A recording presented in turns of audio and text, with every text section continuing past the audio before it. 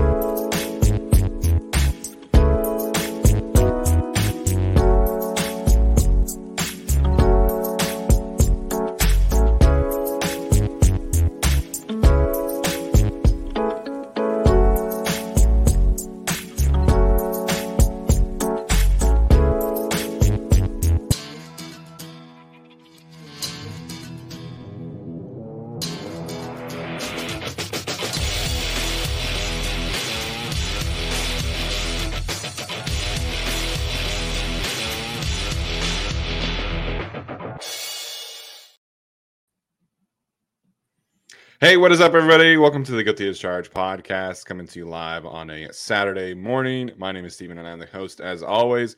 And joining me is my guy, Tyler. Tyler, what's up, man? How you doing today?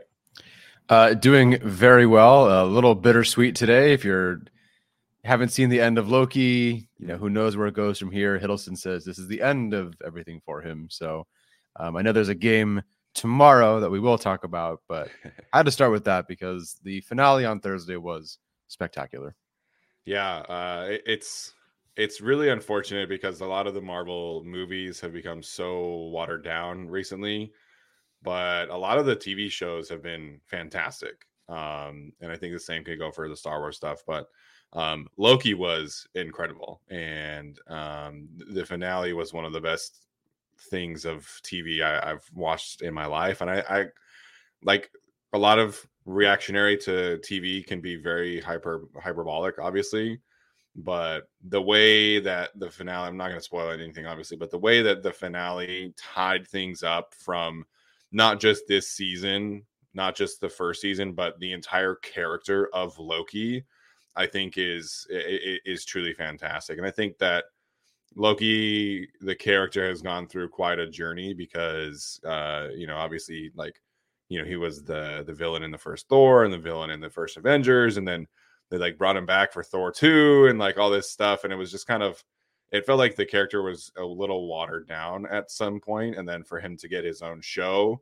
I was curious to see how they would do it and wrap up his character arc and kind of rebound, so to speak.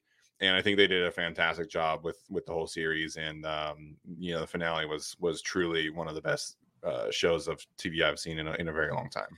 Yeah, I would agree. I've watched it 3 separate times now. The third time I skip more towards the last third or so. And, everyone who's seen it knows kind of what I'm talking about. There's just a combination of the writing, the acting, the score, the moments, the callbacks, the everything. It's it was almost, nothing will ever top it, but it was almost like the Avengers Assemble Endgame Portals thing where everything just comes together perfectly. But it was just specific for one character. So amazing. Yes, we're talking about Loki, K. Rich. Amazing. The sci-fi elements, all that. Maybe we'll talk about it more next week. But yeah, a lot of amazing stuff in there. Yeah, no spoilers, but Tyler and I are big movie and TV nerds too. So we like to chat it up. We were messaging back and forth, about it. I haven't seen the Marvels yet. I don't know if I'm gonna see it in theaters. Honestly, the reviews that I've heard are not fantastic so far.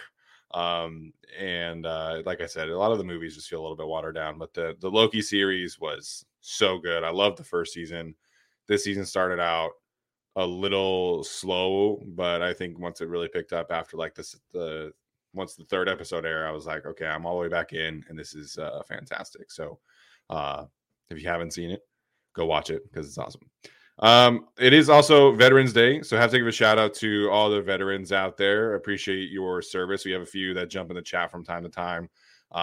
If it weren't for the naval presence in San Diego, I would not be a Chargers fan. I've talked about this before, but my uncle served in the Navy, was stationed in San Diego, and ended up staying there for the bulk of his life, raising his family, and that's a big reason why I became a Chargers fan. So appreciate all of the veterans out there. Both of my grandfathers served in military forces.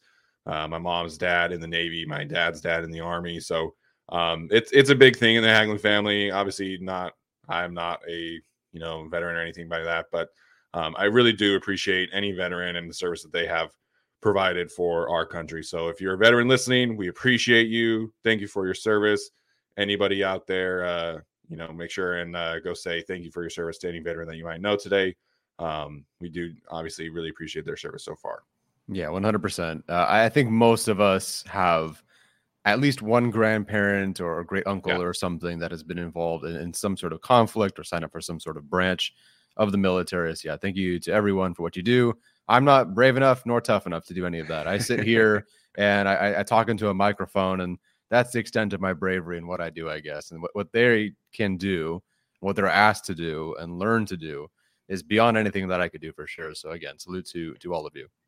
Yeah, I had a cousin who was stationed in Afghanistan, and he learned a lot of the languages over there, so he could try and like decode codes, like, and just it's incredible. Like, it's not just simple go over and shoot people anymore. Right? There's so many different parts of the military branches that come into play. So appreciate everybody there. We got Daniel Bridges in the chat here specifically.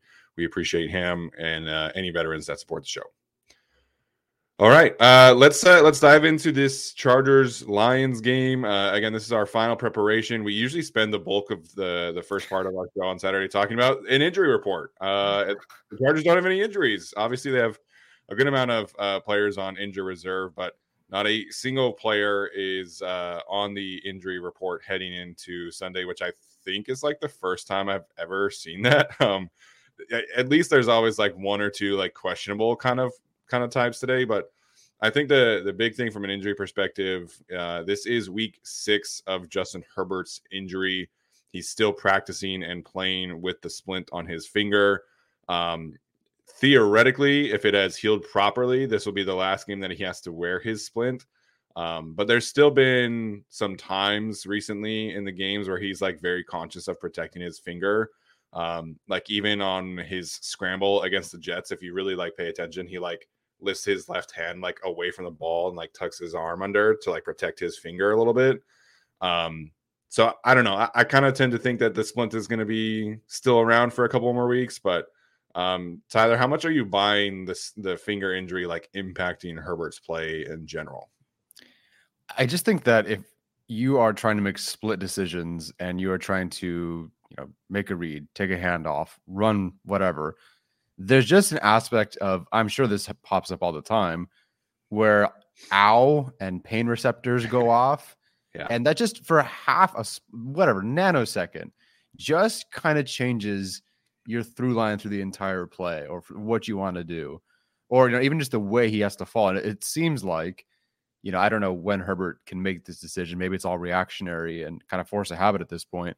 But like you see when he goes down, when he scrambles, like he lands, and when he lands, he puts his hand up like this, and that middle finger is just like as far up as it can go to make sure it stays off the ground, Yeah. So I think we're going to finally start seeing it not be as much of an issue.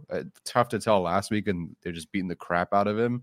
Yeah. But in a game like this, I think we'll kind of see where he's at. I thought against like the Bears, for example, it looked like we were back to, pretty close. Like in the same way that time with the rib injury, he started to see more and more of the better version of Herbert, even though it still affected him. So I think in a game like this, where the defensive line is not as good as the Jets, I think we'll start to see a bit more, less impact on him. Yeah, I think, like you mentioned, just that split second of hesitation is coming into play. I think specifically his ability as a runner is not, nearly as impacted as the rib injury, where he like literally could not move. But I think he is kind of like hesitant to run and like put his finger at risk at this point. He is still scrambling in a couple of times, a game, but I think, when Herbert is healthy and at his best, like he's able to climb the pocket, he's able to get out and extend plays.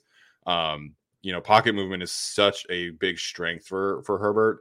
And so that little kind of hesitation, I think, does definitely, make an impact. And I think whether or not it's an impact in terms of like accuracy down the field, I don't necessarily know how much it impacts there, but I think just like the decision making definitely is impacted, like you mentioned, and hopefully it has healed well, and hopefully we can get that splint off his finger and get him back to normal.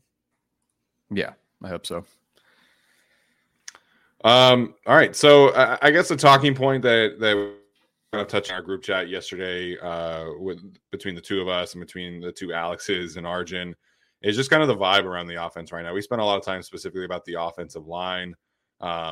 Heading into our Thursday show, has anything kind of changed for you, Tyler, in how confident you feel about the offense? Because last week it was just kind of like survive, like get to 17 points if you can, and we felt good about their chances of winning that game. Obviously that happened, but like I said after the game, I felt like the process of how they got to those points was a little frustrating. This week, the Lions game is a little bit different. I think they are going to have to score at least 23, I would say, like minimum to win this game. What's your confidence level that the offense can kind of get back on track this week? It does back on track mean the 23? Like kind of back to their season average or what they were before? Yeah. Okay. So right now their average, I think, is like 23.5. Yeah. I think it's maybe get the success rate back a little bit more on track too, specifically if you're looking like at a metric that I would like to see improved. But yeah, those two things, the point total, how efficient can they be this week, I think are the two key points to look at for the Chargers offense this week. I have confidence in their ability to get back on track and score that many points if they lean into what should work. Look, I know not everything is, what a dumb thing to say. Lean into what works. Good job, Tyler. What a suggestion. Yeah. But I mean, like, from a numbers perspective, I understand that not everything is perfect in 1-to-1, and different opponents have different advantages for different reasons, scheme, players, whatever. But I mean, look at what Arjun pointed out, how the Lions are so specifically bad against 12 personnel. It forces them. They match 12 personnel with base like 66% of the time. Yeah. 2/3 of the time. I wonder if that's actually a first and second down sort of thing. Can you do that? Will you lean into that this week? Will you lean into Joshua Kelly this week? I think, what'd you say, he was 5th or 7th in explosive run rate? 5th. Yeah, so 5th heading into this week in explosive run rate. Will you lean into Joshua Kelly? Will you lean into 12 personnel? Will you lean into Gerald Everett, Quentin Johnston? Like based on what I saw last week and really everything other than the Bears week, I don't know. I don't know if they will. I really don't. I don't know for sure that A, the line will hold up so that the offense can express itself, and B, I don't know if Kellen Moore can switch it up entirely and lean into maybe not what he wanted to begin the season, but what's working right now and what specifically works against the opponent across from him. I think Ben Johnson will do that. I'm not 100% sold to Kellen Moore will. I mean, the Kellen Moore conversation, I think, is a little bit more layered than what people are making it out to be on social media. 12 personnel has been a strength of the team in terms of passing the football. We've all talked about, the running the football aspect of things, but when it comes to passing the football, using Donald Parham and Gerald Everett to create some mismatches has been really working for this team. From a passing perspective, they're able to create shot plays to Keenan and Joshua Palmer, and not so much Quentin Johnson, obviously, yet. But that's kind of their best look, I would say, in terms of like creating efficiency this week is leaning into the tight ends and trying to create mismatches against the Lions linebackers. Because if you think about it, like from just like a like football level, right? Like what is base packages for the Lions? It means that Brian Branch is not on the field. It means that you get 3 linebackers instead. And so just having that one little advantage, because I think Brian Branch is genuinely like their best secondary player at this point in time. Chauncey Gardner-Johnson would probably be that guy, but he's not playing. He's injured. And so Brian Branch has been their best player. And I think that's a key thing that you need to really focus in on is get a lot of 12 personnel out there and try and use your tight ends as much as possible. I think if you look at like the way that Donald Parham has been used in key moments, like against the Bears, where he's vertical and Gerald Everett didn't play that game, but like you have a really good vertical tight end in Donald Parham. You have a great yak threat in Gerald Everett. Like use them. I think one of the reasons why I was so frustrated watching the offensive tape is just like there weren't many like drive starters. Like there wasn't really a concerted effort to get drives going. It was almost like they were trying to go for the kill from the jump, so to speak. It was like, let's get into empty, let's try and create some explosive plays, and let's just let's see if we can end this game early. But it just, you didn't really need to do that. Like I think you just get some efficient drives going, use the tight ends, and I hope that change is made this week, because I think if you live in empty again this week, I think you're gonna have a similar result. I don't think Herbert will be pressured on 60% of his dropbacks, because I don't think the Lions off defensive line is the Jets, obviously. But I think living in empty as much as they have been, I think is not really how you want to live with this kind of team. No, don't invite more of their DBs onto the field. I know it's a little different without Chauncey Gardner-Johnson, but like get another linebacker on the field, force them to do that, to match you in that way and try to win that way. I don't know. I think this is kind of the turning point, pivot point, I think, for a lot of maybe even the season. My expectations for Quentin Johnston, for Kellen Moore, like if they don't find a way to get Quentin Johnston involved, like Sauce Gardner, let's say he's Darrelle Revis, right? How many yards do you think Quentin Johnston was going to have against Darrelle Revis? 10, on one throw, maybe. So I get it why last week, and apparently he was I don't know if you saw something different on tape, but Aikman kept pointing out that he was the focus for Johnson or for Gardner on third down. If you can't get him to the 30 yards that he's at on Prize Picks projected right now, I think the season's kind of over in terms of any expectations for him. He's a contributor by route, run, and no production, and that's really it. Like I really do think that this is kind of the turn point for me, the pivot point where I close the book on any expectations this season for the first round pick if he doesn't get going. Yeah, I don't know. So from the Jets perspective, we talked about this. They had traditionally not had their cornerbacks shadow all that much. They did have Sauce Gardner shadow Quentin Johnson, and I think it was like, hey, we have this, he's their only other wide receiver besides Keenan. Like, let's make sure that he's not doing anything. So Sauce shadowed him. I don't want to say like 100% of the time, but it was a lot. It was pretty frequently. And then they would double Keenan. Like the Jets had a great game plan, and then they obviously have the guys to go out and do that. So again, not surprised at all that Quentin struggled in that game. It's so funny. Like on Tuesday morning when all the national shows started, like, cooking Justin Herbert a little bit, which was ridiculous. A lot of the Chargers fans were like, wow, they have Sauce Gardner. Like Sauce Gardner would like shut down the receivers. Like they had all this pass rush. Like, come on, like context. And then when people see the clips of Sauce Gardner shutting down Quentin Johnson, like Quentin Johnson is a bum. He should have done this and that. And I'm like, you just said how amazing Sauce Gardner was yesterday. And now today Sauce Gardner is not very good. I don't know. It was an interesting turn there. But yeah, in terms of Quentin, man, like they have to make, it's the same kind of thing for me. Like he's open on some slants, he's open on some comebacks, but like you're not using the guy that you hyped up as this amazing yards after the catch guy, which backs up on what his college tape and numbers said. You're not using him like that.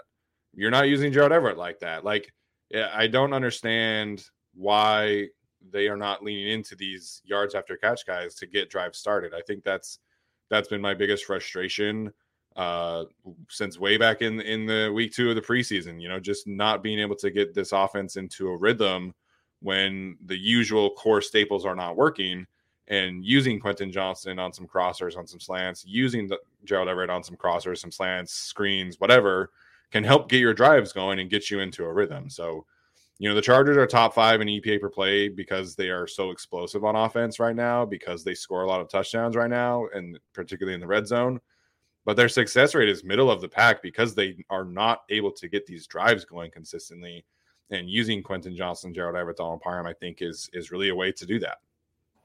Yeah, it's a strange flip where we got more of the explosiveness, but it still feels like they don't give themselves opportunities for any like plus options, any yak options, anything that gives them 5 more over expected or something. It really just feels like, okay, we'll push it, try to get it all back, and it'll either work or it doesn't. There's really nothing after that. And it's almost like the reverse of Lombardi, where they would work short and efficient, but there would be nothing after that for them. There's just like nothing after either scheme. There's nothing else there for them. It's just, okay, we're getting 0 or 20, or we're getting 20 and that's it. We're getting tackled right there and that's the end of it. Or we're Joe Lombardi. We're doing, 7-yard hitches and we're going to get 7, but we're only getting 7.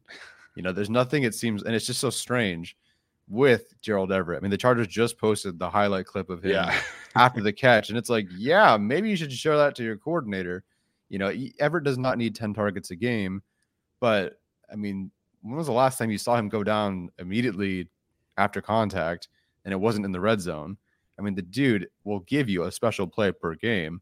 Feed into that. I think Quentin Johnston can do that. Feed into that, and then, take your shots, of course, keep the defense honest, keep stretching the field, fine. But I just need to see a good mix of the two things. I don't know. It's a surprise to see.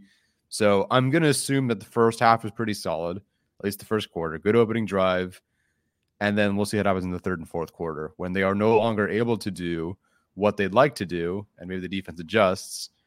Do they have anything else in the wheelhouse, or are they just kind of stuck? Like, oops. And now they're trying to, Ben Johnson's going to be efficient. They'll run, they'll pass horizontally, shallow crossers, bit of trickery, you name it. Like, Johnston knows how to start a drive. Yeah. And, I saw a couple against the Raiders where they made some mistakes, fumbles, miscues, poor blocks, etc. But like, he generally knows how to jumpstart a drive. And so, let's see if the Chargers can do that. EJ Snyder, I was listening to their preview, and he said, the Chargers don't have an identity on offense. That still holds true. I feel like as a team, they don't really, although I feel like the defensive line is at least their identity. But I don't know. I got to see something. We'll see. This is a big inflection point for the season. Yeah. Regarding Gerald Everett, he is first among all tight ends in missed tackles forced. And he's like completely lapping the field. He has forced 12 missed tackles, and the next closest is 6. So he's like, that guy should get more touches, man. Like, it really is that simple. Like, I don't think you have to feed him like Kelsey touches, but like, there's no reason that Gerald Everett should be getting less than 4 or 5 targets a game, like at minimum. So we'll see what happens. I think, if you're really evaluating Kellen Moore, I think he's had some great game plans, and I think he's had some subpar game plans. And I think that's the strength of his, is like being able to adapt different things against different opponents. Last week was not a great game plan, but I think we've seen some other instances like the Vikings and obviously the Dolphins, and I think the Bears was a really solid game plan. If this week is a good game plan, I think the Chargers offense can get back on track, but you've got to lean into these things that are your strengths, and you've got to be able to isolate some mismatches against this Lions defense, because they're going to make you grind it out. And if you are not leaning into what you can expose from them, like, it's going to be a long day for you from just like an efficiency grinding it out standpoint. Mm-hmm. Mm-hmm. We're driven by the search for better. But when it comes to hiring, the best way to search for a candidate isn't to search at all. Don't search, match with Indeed. Indeed is your matching and hiring platform with over 350 million global monthly visitors, according to Indeed data, and a matching engine that helps you find quality candidates fast. Ditch the busy work. Use Indeed for scheduling, screening, and messaging so you can connect with candidates faster. Leveraging over 140 million qualifications and preferences every day, Indeed's matching engine is constantly learning from your preferences, so the more you use Indeed, the better it gets. Join more than 3.5 million businesses worldwide that use Indeed to hire great talent fast. And listeners of this show will get a $75 sponsored job credit to get your jobs more visibility at Indeed.com/Blue Wire. Just go to Indeed.com/Blue Wire right now and support our show by saying that you heard about Indeed on this podcast. That's Indeed.com/Blue Wire. Terms and conditions apply. Need to hire? You need Indeed.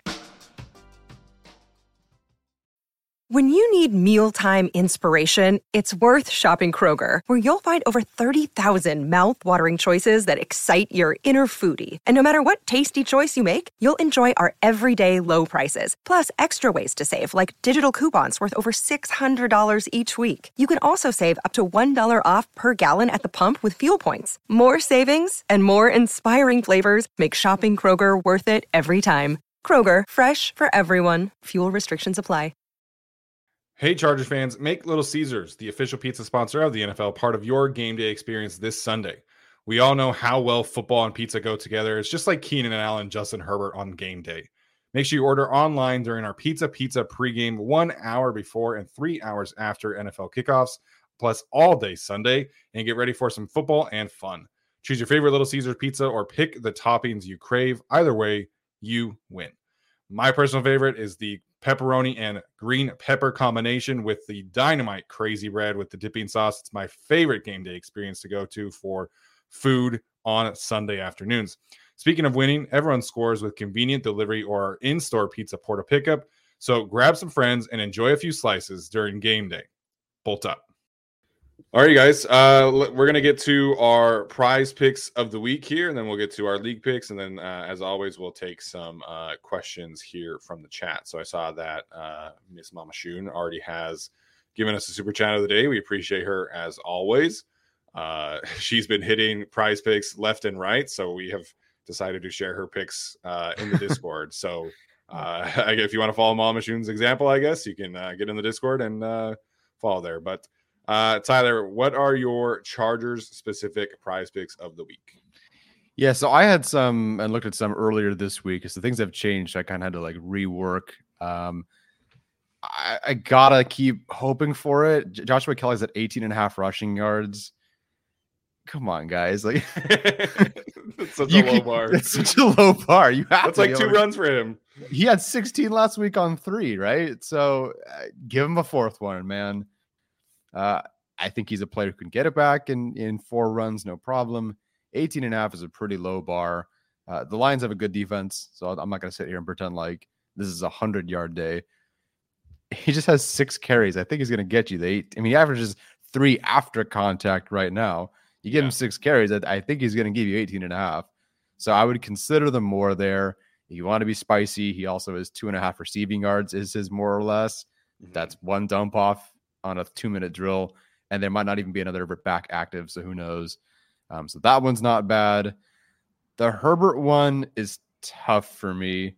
He's at 264.5 passing yards, and I feel like it can go either way. This feels like, well, one, maybe the Lions would just obliterate the Chargers defense and Herbert has to throw, and it's kind of just big raw yardage totals, but not necessarily like efficient. If they got to throw it, they got to try to catch up.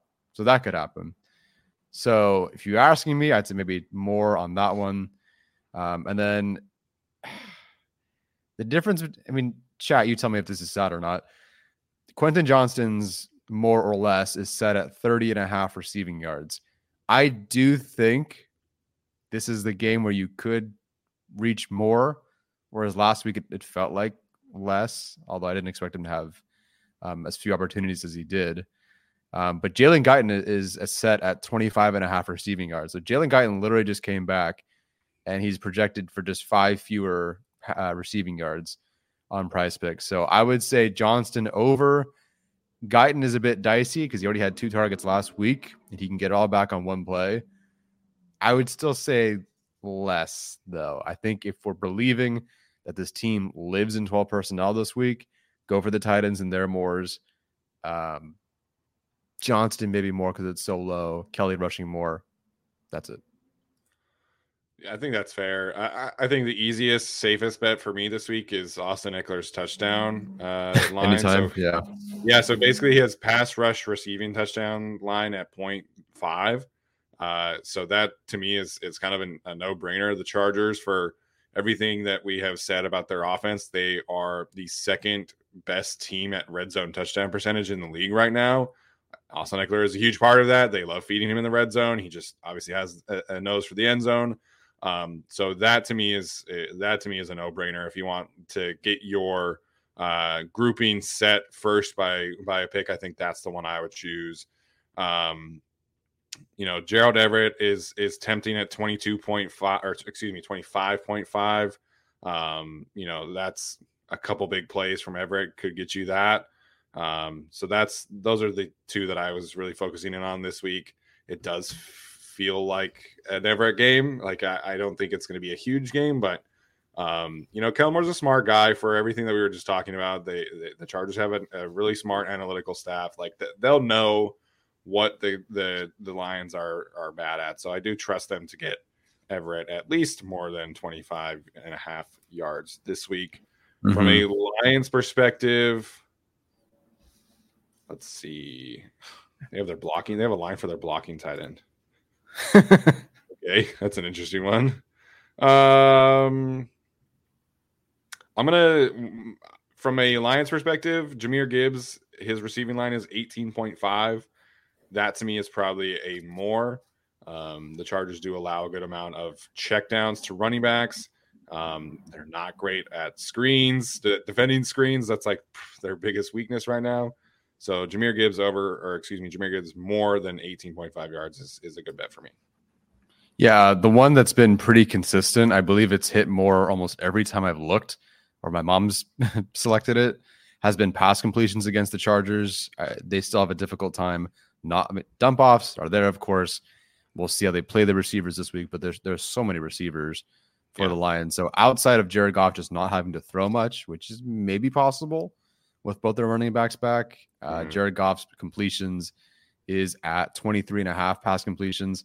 I could easily see that going more, just dump offs, tight end, everyone against Jaw Taylor, the corners playing way off, that sort of thing. So, I'd go with that one. If you want to have a lot of fun, go look at the Raiders and the Jets and just take the unders or the lesses on all of them. I mean, or more if they're punters. Both the punters for that team are at 4.5 punts. Having watched both teams, the Raiders certainly more this year, and having watched the Jets last week, take the Moors on the punts, man. Like they're going to punt 5 times this game. If they don't, then I don't know what happened to if the Raiders go and tear up the Jets defense, I've got nothing for you. So for my money, if I were to make any sort of pick, I would take the Raiders less in pretty much everything except punts. Yeah, I would say that's going to be a low-scoring game because I saw that Colton Miller is doubtful to play against the Jets. So Bryce Huff, Jermaine Johnson, and those guys just made Rashawn Slater look pretty average, against the backup tackle from the Raiders. Yeah. Mm-hmm. That's going to be a tough one. So Jets pass rush, I think you can go take some mores there as well, whatever that line is at. Okay, so if you want to go use Prize Picks, this does really help support the show as well. You can go to prizepicks.com/guilty and use the code guilty at checkout for a deposit match up to $100 on your first deposit. We've loved using Prize Picks. It is a daily fantasy app. It is not a betting site. So just to clear that part up of it. So check if you can use Prize Picks. I know it is limited to certain states, but if it is available to you, it's a great site, super user-friendly, very easy. You just pick more or less that we just talked about, and you can pick from any different games. They sometimes have different crossover specials. Obviously, they have NBA stuff. College football is today. Really anything you could desire. They have a lot of unique opportunities for you to make some money. And like I said, it does genuinely support the show. So please go check them out. prizepicks.com/guilty. Code guilty for a deposit match up to $100. All right, let's get to our weekly NFL picks here. We do this every single week. We love doing it. As if you're new to this, we didn't get Alex Katzen's pick in time. That's too bad. I think I saw that. I don't know what his Chargers pick is, but to be fair, I think Alex is at the University of Washington game today. They are playing Utah, so I think he's a little bit busy today. But the winner of our picks competition gets a jersey of choice from the rest of the losers. So far, Alex Insdorf is in the lead at 24-15. Tyler and Arjun have just been going neck and neck each week. They go 2-2 or 3-1. There's zero separation there. So we'll see what happens. They're both 22-17. I am 20-19. And then Alex Katzen is bringing up the rear 17-22. You can see the picks here online on the screen. I don't feel like going over all of them today. So I'll just say that Arjun has the Lions winning 27-20 this week. Alex Insdorf also has the Lions winning 30-27. Tyler, where are you at with your score prediction for the Chargers and Lions game? So I'm going to pick the Chargers to lose, unfortunately, which stinks because I'll be there and you'll be there. I'll be going there and it'll be fun for a bit. I just think the way the Chargers offense looks right now, I do believe that they can score better and look better than they did last week. That should be a given. I need to see this defense actually do it versus a team that's not the Bears, that's not the Jets. And then, like, in the same way I kind of felt last year watching them beat up Nick Foles and the Colts, Baker Mayfield and the Rams. We said, hey, let's pause for just a moment here and see them beat up a really, really good offense here. Now, they did against the Dolphins a few weeks prior. It just felt like fool's gold. And it still kind of feels like that to me, although I believe in these edge rushers and this defensive front more than I have in quite some time. But the Lions had the advantage at receiver, offensive line, tight end, running back, scheme, continuity, coordinator. I think that the Chargers have the defensive line advantage. I think linebackers kind of a wash. They have the edge in the secondary. They have the edge at head coach.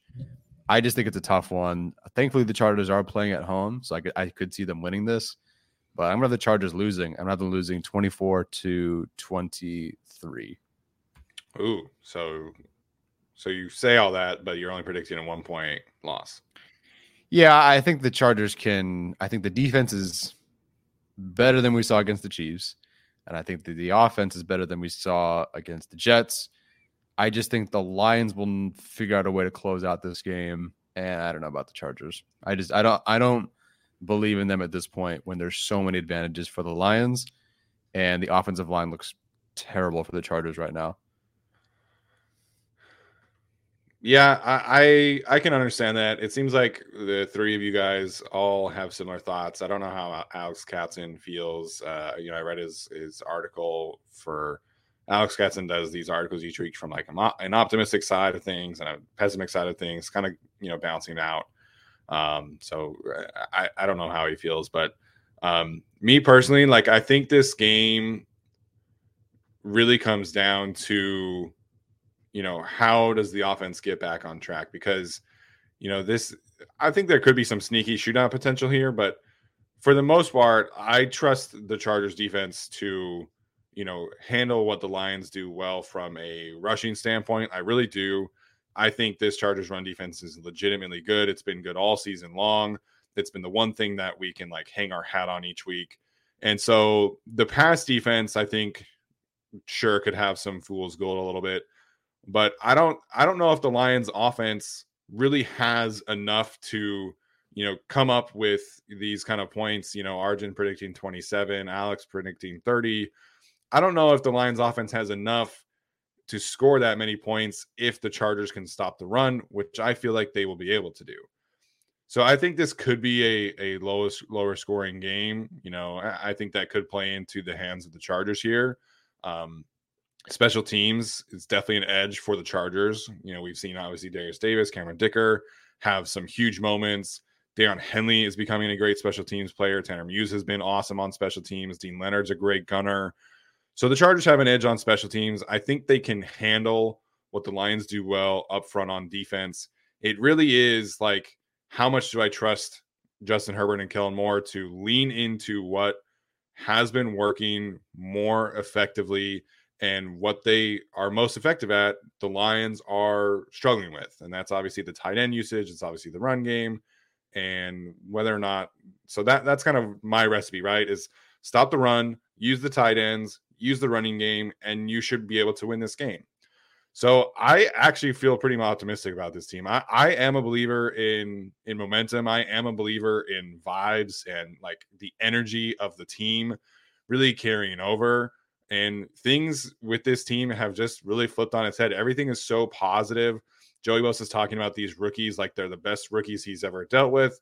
In his NFL career, this team is talking about like, hanging out more in New York. Like everything is so positive right now from a Chargers perspective. And I think that does matter. I think it does, carry over each week into practice, into games and things like that.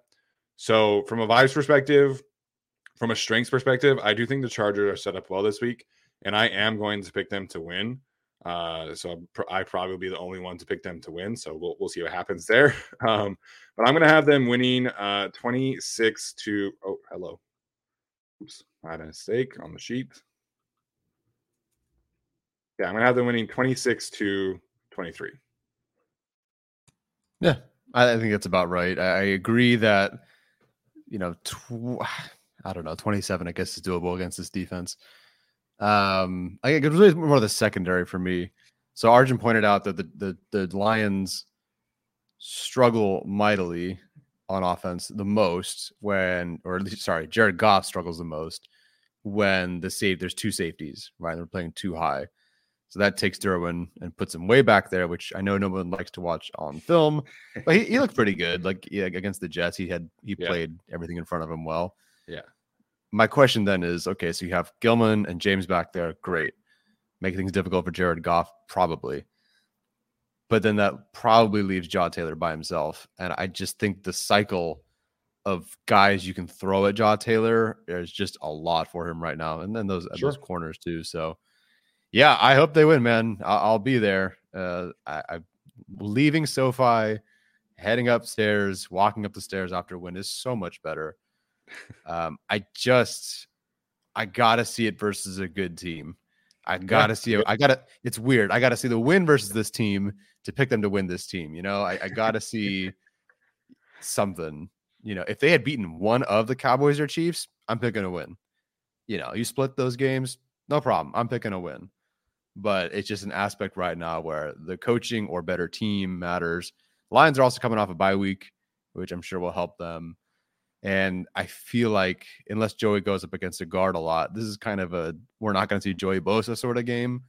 If you believe in Panay, sorry, like I think Joey Bosa, unless it lets up against Decker more, I don't think we'll see him much this game. And when the Joey's not going, the defense looks worse significantly. So we'll see, man.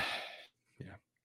No, that's fair. You talk about driving up or walking up the stairs feeling better. I am doing a drive down and back in the same day kind of game. So driving back after a win would be much more fun. I've told this story before, but Brooke and I went down to the Jaguars home game last year because we had bought tickets leading up to the game. And then Chargers everybody was injured that game. It was just a hot mess. And then on our way home, we also got the speeding ticket. So, salt in the wound for sure that day. I would love to see a win tomorrow. We will be there. So please, if you see us, come say hello. Definitely we'll chat with you guys. I don't think I'll have the time to get down to Thunder Alley, but if you see me in the stadium, please come say hello. We always appreciate that part of game day. So I'll be in section 308, I believe. So, come say hello to me for sure. Yeah.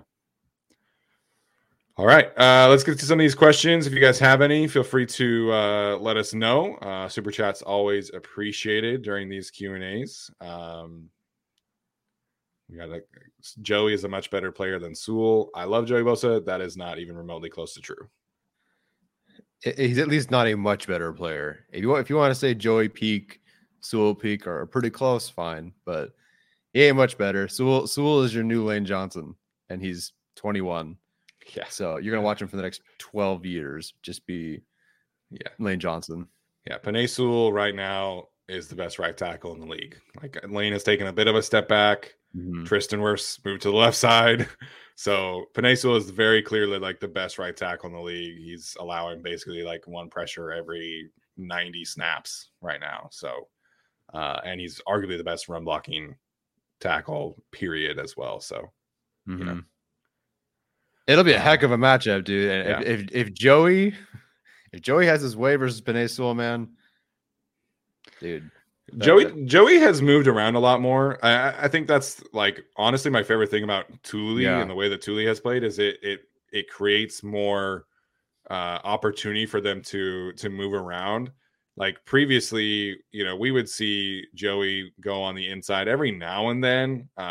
You know, I remember like against the Chiefs in 2021, they were able to move him inside a couple plays, but it's so difficult to move your edge rushers inside if you don't have another guy who can create pressure. Like putting Joey inside and having Chris Rumph opposite of him, like that doesn't do anything. Like no disrespect intended. But like you have to have a guy who is capable of winning that game one-on-one. And so, you know, having Thule just creates such a chance for mismatches. That's why I am a little bit more optimistic about like the pass rush, because the Lions offensive tackles are really good. I think Taylor Decker is like fine. So Khalil Mack, I looked this up. Khalil Mack against Taylor Decker basically has averaged like 4 pressures and a QB hit every time that they've played. So Khalil, I think, could have a good day, but you know, they're allowed that like they'll be able to put Joey inside, Thule inside, and create some mismatch. Lando's doubling down. He says Joey 2 sacks versus Penei Sewell. Penei Sewell hasn't allowed 2 sacks in like the last 30 games. So that would be a real shock. Especially like just Joey specifically. Yeah. You'd be better off with like maybe the team has 2 sacks versus Penei Sewell. Yeah. If Joey has 2 sacks versus Penei Sewell, I don't know. What should I do? That's a bold prediction though. I appreciate it. I will order Chinese Peking duck or something, roasted duck, and I will eat it on the show. Do you not like duck or something? Oh, I love duck. So it's a win for me. That's I thought you were trying to like make up a punishment for yourself or something. No, I'll just eat it on the show. You just get to eat good food for Joey playing well. Okay. Yeah, I set my own bets. Your fault for taking the pie one, and I'm gonna eat duck. Well, if I knew that was an option, my goodness, I would have had some better pie. I guess. My gosh, I don't know what to do with a duck. No, I'm not going to do that. People who'd already thought of what I was thinking. You let me know, Lando. You let me know. No, I can't shave my head. I work with kids, and they're going to roast me alive and make me quit my job. Middle school kids, yeah. Yeah, they're going to kill me. So can't do that. But yeah, I think Thule on the inside, Joey on the inside should be the way that you probably want to go about this one. Morgan Fox could potentially have a big game. So, you know, that's probably where you want to lean. I don't think the outside versus the tackles is going to be very productive this week. For what it's worth, Dan Campbell basically said, like, we're not worried. Like, we have Taylor Decker and Penei Sewell. Like, we're not worried about the edge rushers in his pregame stuff. So he said that? He did, yes. Never mind. Take the over. Well, it's super cool, though, because Dan Campbell, you know, every single week with, like, their version of Haley Elwood does, like, a film breakdown of, like, the other team. And, wow. You know, he talked about, like, he did a couple plays on Herbert. He did a couple plays on the edge rushers. But then, yeah, he was like, yeah, you see this guy against Joey? That's not Penei Sewell. You see this guy against Khalil Mack? That's not Taylor Decker. We're not worried. Wow. The Penei Sewell part, absolutely. There's literally no one I've ever seen really who's like Penei Sewell when he came out of college. Interesting. Yeah. Now that I mention this, I'm gonna look up the last time Penei actually allowed a sack. Who was the? It's been a hot minute. I can tell you that. I'm honestly surprised the Ravens only, quote unquote, only had 27 pressures against Detroit. It just felt like they had an avalanche. Maybe that was them versus Seattle. Panay was like okay. He was like solid his rookie year, but that was so much flip-flopping. Yeah, his rookie season, he was on both sides. His pass blocking efficiency rating was still 96.7. He only allowed 35 pressures that year, but he's really, really ascended this year. So last season, his pass blocking efficiency rating was 97.6. This year's 99.2. 5 pressures on the season, 0 sacks.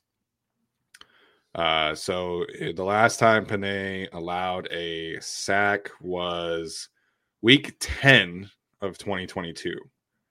So he's played 1, 2, 3, 4, 5, 6, 7, 8, 9, 10, 13, 14, 15 games since the last time he allowed a sack. So there you go. And go figure, that was against last year's Bears team. And of course. So Panay's pretty good. Pretty good. It says, no, this can't be right. So I was looking at that week 10 game last year, and the only person to register a sack for the Bears was Jack Sanborn, their middle linebacker. Okay. Is that who beat Panay? Must have been like a blitz or something then. All right, Kenneth Murray. If anyone's going to beat Panay, it's you, buddy. Yeah. ET44A, Slater or Sewell. Right now, objectively speaking, you have to say Sewell. Like I think before the season, that would have been probably, I would have easily said Rashawn, but Rashawn has been injured and that's been playing a factor. But I think he's healthy now. I think he just got beat last week on sometimes. There's some stunts as well, but I mean, Panay is not getting beat like hardly ever right now. So, he's, I think, a much better run blocker. So I think objectively speaking, you have to say Panay. Yeah, I would agree. Owen Timmons, if Alohi keeps playing as he is, do you see him making the Pro Bowl this year? I don't think that's possible for him given the injuries and the games that he missed. He would have to like really keep forcing turnovers, which would be big. The team would have to be good because remember, Pro Bowl is voting, so things need to happen. You got to be beloved by the fans, you got to win, and you got to also like be better than some of the other safeties. I don't even know if the fan base would vote him over Derwin, which I know sounds odd because people are kind of against Derwin this year and want him out. I just think that like there's just a natural tendency to like, oh, Derwin gets the votes. So, no, but I don't think he needs to either. Like this isn't. It will not change how he's been playing. He's been fantastic. Yeah, he's been awesome. Pro Bowl is probably out of reach. Like there are some safeties that are really like making a strong impact. And like, I don't think Alohi's enough of a household name. Like even like you have to get some like support from non-Chargers fans too. And non-Chargers fans are going to look at, like Derwin or Alohi. Like, obviously, they're going to choose Derwin. Like, so it's just, you have to be a little bit more of a household name. And, maybe this season can get him there. But he's been awesome. Very deserving of a second contract with the Chargers. I think hopefully they're able to make that work next year. We'll see what happens. But he's like kind of the engine of the Chargers defense, honestly, in terms of the secondary at least. But, he's just creates turnovers left and right. He's just so steady back there. Brandon Staley talked about him for like 10 minutes on Wednesday and had just like truly like great stuff. Like Brandon Staley, for whatever you think of him, when he is asked to talk like about specific stuff, like he's really good at the podium. And he talked about Alohi for like 10 minutes on Wednesday and just like raved about him, gave a great answer about what makes Alohi so important to their defense. And I think, he's having an outstanding season and not making the Pro Bowl. I think it doesn't mean he's not having a great season, but Pro Bowl is probably a little bit too lofty at this point. Yeah, he should wax poetic about Alohi. That's kind of the crown jewel of their development so far, a player that's completely written off, that admittedly they even tried to replace, who's now, I mean, can you imagine the safety room without him? Can you imagine him not on the team next year? Lando asked, did the Chargers bring back Gilman and Murray, or is it Henley and Woods as next man up? I think Murray is someone you got to wait the entire season to see. I think you have to bring back Alohi Gilman. I don't think the price will be so significant, and I don't want to see the alternative right now. Unless Alohi gets hurt, I think he's worth bringing back, absolutely. Yeah, I think linebacker-wise, it's a bit more difficult for me to justify bringing back Kenneth Murray on a second contract. You just drafted Deion Henley. It's much easier to replace. Like, eventually, I do want the linebacker position to be, like, settled, but I don't think it makes financial sense to have Kenneth Murray on a second contract and have another year of Eric Kendricks. Like, I think you probably have to choose one or the other from, like, financial standpoint. And some of that also depends on, like, who is calling plays, who is running the front office decisions. Like, we don't know. And Alohi, I think, is just objectively, like, so much more important than Kenneth Murray. I think he's more of a leadership presence. I think he's more of a productive presence as well. So Kenneth Murray's playing well, and it's been a great story to see him take on this new role as linebacker one, which is kind of crazy to think about, but he's calling plays on defense. He's defending the run incredibly well. But right now, I think if you choose between the two, you absolutely are taking Alohi Gilman, no questions asked, in my opinion. I think the question would be more of a contract sort of switch out sort of thing, where Kendricks is actually the one who could be on his way out. You take Murray for what he is, kind of that's his contract now, and then Henley makes up for your deficits in coverage overall. I think that's kind of how they would play it. I think there is a world where the Chargers want to run back their most of their key pieces. Like, the way that the edge rushers are playing, I would not be surprised if they want to keep Khalil and Joey next year. So the way to do that is cut guys like Eric Kendricks, Sebastian Joseph Day. Situations like that can maybe make that more of a possibility. So again, we'll see what happens when we get there. Earlier super chat from Randy. He wants to know if the Chargers can match the Lions' physicality and grit. I think that is a fair question. Obviously, that's the staple of the Dan Campbell regime right now. What do you make of this question, Tyler? If they can lean into it, I don't know that the offense is in a position to be able to lean into that if you don't give the touches to Joshua Kelly, if you don't let Gerald Everett work and be physical after the catch, if you don't let Donald Parham be the physical force that he is, then no, not necessarily. I think the defensive line, absolutely. I think the edge rushers, absolutely. I'm not saying Joey's going to win all the time against Panay, but I think like the rotation of edge rushers versus these offensive linemen, I think they can match the physicality for sure. Yeah, for everything that we feel about this Lions offense, I think they have not gone up against a trio of edge rushers like this. They've certainly gone against better individual players like Max Crosby, for example. But the combination of the three, I think it could present the Lions some challenges, but we'll see what happens. I absolutely trust the Chargers defensive line to match physicality this week. I think that's been something that Khalil and Thule and Joey in particular have really kind of spearheaded this week or this season. And I think that the Chargers defensive line will show up for sure. Original said, thanks guys. He was the one asking about prize picks. So appreciate that. Hope you win some money this week. Sebastian Oriana, with the team needs, do you guys think the Chargers were better off drafting a good tight end rather than QJ? I think this is an interesting question. A lot of people, obviously at the halfway point are talking about like what if from the last season. I think like it's too early to write off Quentin Johnson, obviously, but we all said like the first 3 picks last year should have been a wide receiver, tight end, edge rusher in some kind of combination.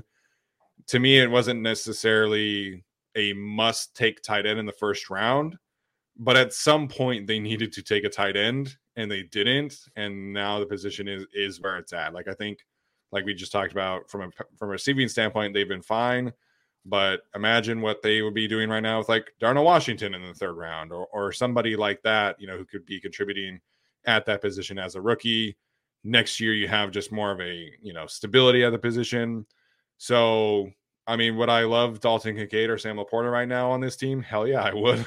But I think it's too early to say that Quentin Johnson is not a fit or whatever. It's too early to write him off. The issue was always not taking a tight end at all in that draft. And next year's tight end draft class is apparently not very good past Brock Bowers. So That's fun. And you only can.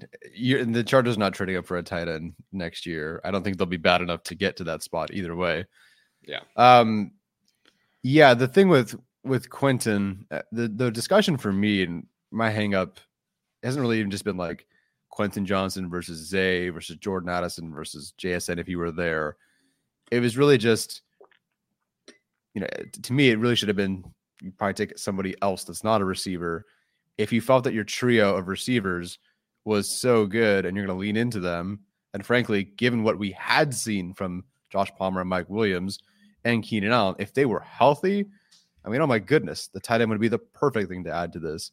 Yeah. And it wouldn't make sense given it's what we talked about before the draft. Like, why would you invest in a first-round receiver? But if you believe in Josh Palmer that much and you still have Keenan and Mike, why not wait till next year to replace them with a wide receiver in what's apparently a good class, a much better class, it seems. Yeah. Why not just take a tight end like a Dalton Kincaid and then take like a guy in the third round? You look at the list. Yes, Zay Flowers of the rookie receivers is the best of the rookie receivers. But you look at I would say Addison has been the best one of the rookie receivers. Oh, sorry. You're right. Yeah, Flowers has been quiet the last couple of games. But there's like 10 other receivers who have 200 yards this season or that are rookies that were taken day 2, day 3. Like that was more of the debate for me. Not as much as like which receiver do you take in round 1. It's why take one at all when you're not going to feature them. And then they did take them. So I'm like, oh, maybe they do have a plan to replace Josh Palmer. And Josh Palmer is going to be wide receiver 4. And then that was never even close to the case. Through training camp. And Josh Palmer earned the right to be out there. So maybe they didn't foresee that officially. But that was more of it for me. And so the long way of answering your question now, currently, yes, the Chargers would have been better off drafting Dalton Kincaid in the first round over Quentin Johnson, because that to me is a very easy path to being used versus, Addison's wide receiver 4 on this team to start the year. Zay Flowers is wide receiver 4 on this team to start the year. And I don't know how much they would have been used after that when guys got hurt, but they clearly just don't have any means or aims to use Quentin Johnson in a high volume role right now. Maybe that changes Sunday. Yeah, hopefully it changes going forward because it's not like they have other options at the position anymore. So yeah, our stance going into the draft was first 2 rounds should have been tight end and a pass rusher. Then you take a receiver at some point. Other than that, I mean, like Trey Palmer has been kind of what you maybe expected Quentin kind of floor would be, just like big play receiver, deep ball kind of guy.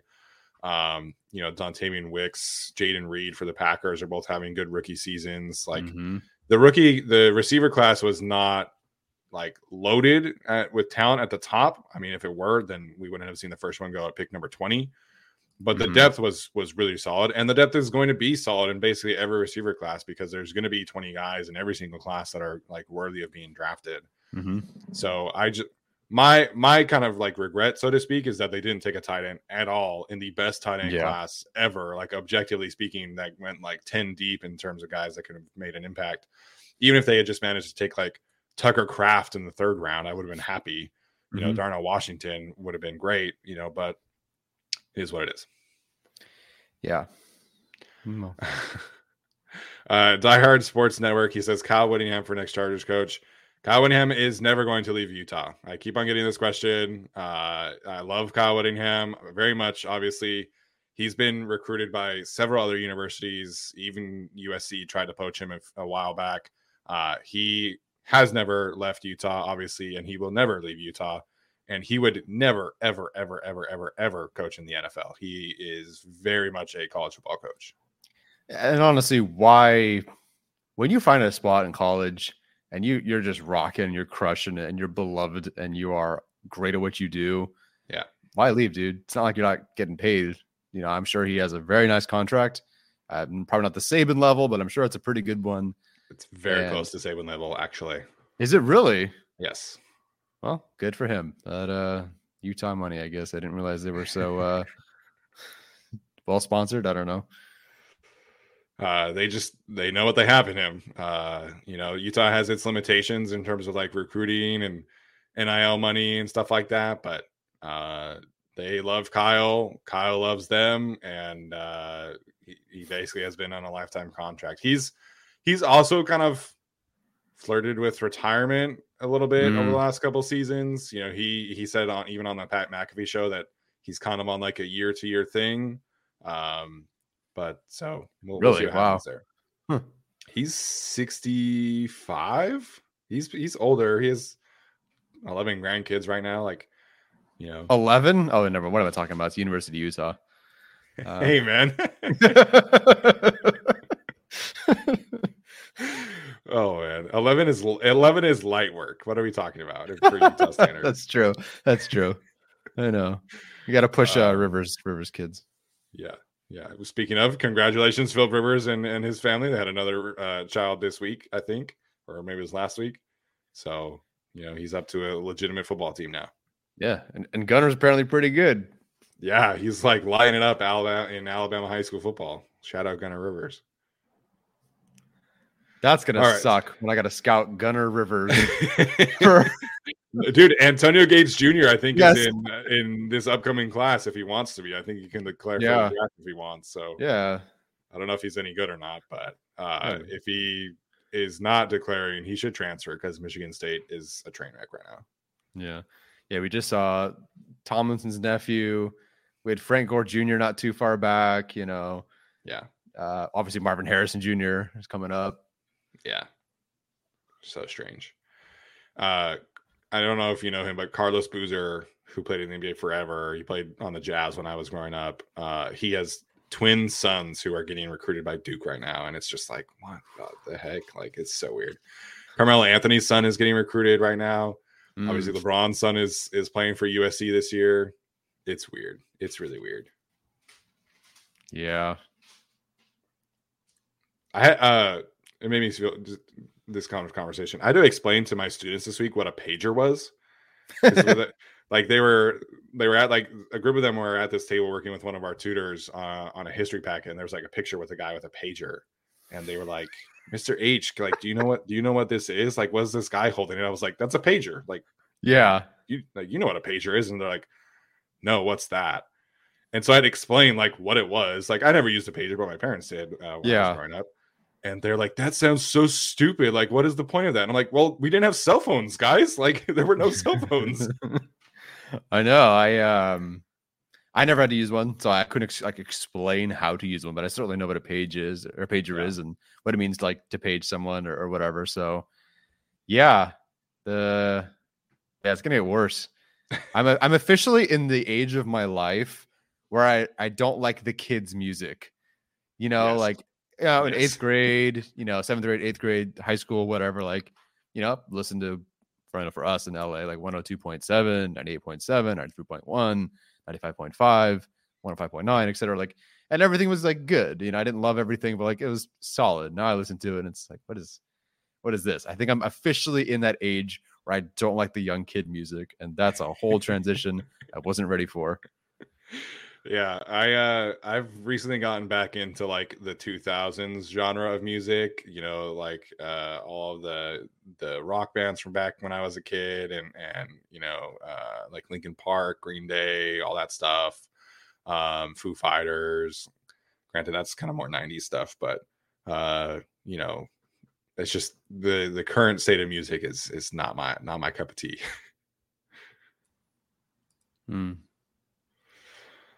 All right. Tyler, any final thoughts before we head out? Dude, a win would be great. That just makes the whole rest of the season look so much brighter and so much hope and so much belief because you beat a very good team. If they lose, we'll be here anyway again. Well, actually, I won't be here. It'll be Alex and Arjun. Yeah. Alex just pointing this out. We got Gen Z stream tomorrow, I guess is what they're calling it. So that's what the kids are calling it these days. So yeah, Tyler and I are going to be at the game. I will obviously be driving back from Inglewood to Clovis, California. And so Arjun and Alex will be live after the game to have you guys covered. Tyler and I will be on the Chargers channel on Wednesday. So you're not going to hear from us for a few days. But it should be fun. I'm excited, man. I really am. I think this is, as someone who loves trench play, I'm so excited for this like Lions offensive line versus Chargers defensive line matchup. It's gonna be a ton of fun to watch on tape, and I'm genuinely excited for this matchup. So, like I mentioned, we'll be there. Come say hello if you're at the game. We do really always appreciate that, and should be fun. Yeah, me and you just said get off my grass, pretty much. Yeah, we don't have California doesn't have grass a ton. Like we have recently because of the rain, but hasn't been great. Yeah, no, we have fake grass at our house. So yeah, smart. It's the way to go. All right, guys, appreciate it. That's going to do it for us today. Thank you guys so much for tuning in. As always, like the video, comment, subscribe, all that good stuff. Like I mentioned, Arjun and Alex will be live tomorrow. Todd and I will see you guys on the Chargers channel on Wednesday as usual. And yeah, that's going to do it for us. We'll see you then. As always, Bolt up. Without the ones like you, who work tirelessly to keep things running, everything would suddenly stop. Hospitals, factories, schools, and power plants, they all depend on you. No matter the weather, emergency, or time of day, you're the ones who get it done. At Grainger, we're here for you with professional-grade industrial supplies. Count on real-time product availability and fast delivery. Call, click Grainger.com, or just stop by. Grainger, for the ones who get it done.